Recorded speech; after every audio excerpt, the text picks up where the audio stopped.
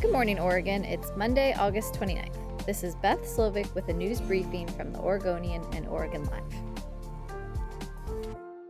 An investigation by Oregonian Oregon Live reporter Ted Sickinger of PGE's wind facility at Bigelow Canyon in the Columbia River Gorge showed faulty maintenance and underperformance that will affect customers. As he wrote, PGE has failed to report public safety incidents at Bigelow Canyon in potential violation of its operating agreement with the state. PGE knowingly operated at least 4 turbines at Bigelow Canyon with broken blade bolts, in one case for nearly a year, maintenance records show. Oil leaks from Bigelow Canyon's wind turbines and transformers are environmental and fire hazards. The turbines have been plagued by leaks of oil and lubricants that coat towers and blades and spit onto their gravel pads and surrounding fields. The number of problems PGE has disclosed to regulators is out of line with other wind farms. Since 2010, PGE has reported more than a dozen oil spills and other incidents at Bigelow Canyon with the potential to affect public safety, about 3 times more than any other wind farm regulated by the state. Bigelow Canyon has generated far less power than PGE originally projected.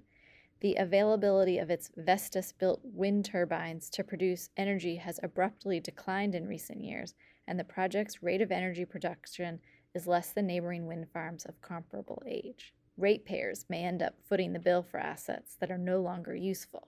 The project's 76 turbines manufactured by Vestas are halfway through their projected life, but PGE is already considering replacing them. Finally, if that happens by the end of 2023, ratepayers would be stuck covering $156 million in remaining costs. Santos Amador Chacon Gimignano died in West Linn on January 3rd after a construction site accident that might have been prevented. A heavy-duty loader bringing gravel to Chacon Gimignano did not have functioning brakes or a horn. But the Oregon Occupational Safety and Health Division, also known as Oregon OSHA, imposed only a $5,400 fine in the wake of the man's death. His case illustrates the limited consequences that Oregon employers often face for failing to protect workers from injury or death. The U.S. Department of Labor has warned repeatedly that Oregon OSHA's fines are significantly below the national average, finding that the division issued an average penalty of only $620 for serious violations during the 2021 fiscal year. That's more than 73% below what the federal government considers the acceptable range. School starts Tuesday for 50,000 kids in the Portland Public Schools district and in West Linn, Wilsonville, and things will be a little different for students and teachers this fall compared to last year. For one thing, masks are optional, and students who test positive for COVID-19 in both districts will have to stay home for 5 days, down from 10 to 14-day quarantines last fall.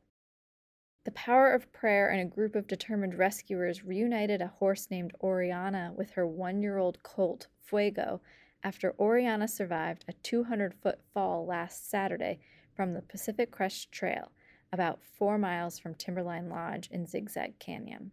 The ordeal started when owner Jessica Mant, her husband Dirk, and friend Laura Salo and their 5 horses, including Mustangs Oriana and Fuego, encountered huge fallen trees on the trail to Bridge of the Gods. The group successfully navigated one obstacle, but a second barrier proved more hazardous. They decided to turn around, but that meant crossing the first obstacle again. Oriana lost her balance, then struggled to get her feet under her, tipping over. As Mant tried to hold on to the horse with a lead rope, the mare somersaulted and tumbled 200 feet down the face of the mountainside.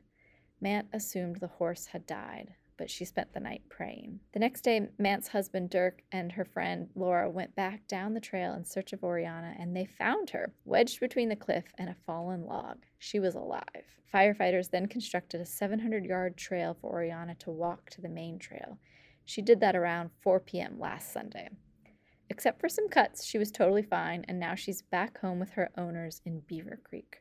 Her owner, Jessica, says, "If you believe in spirituality at all, it seems like an amazing testament to what's possible." Thanks for listening. You can support our local journalism by subscribing to Oregon Live.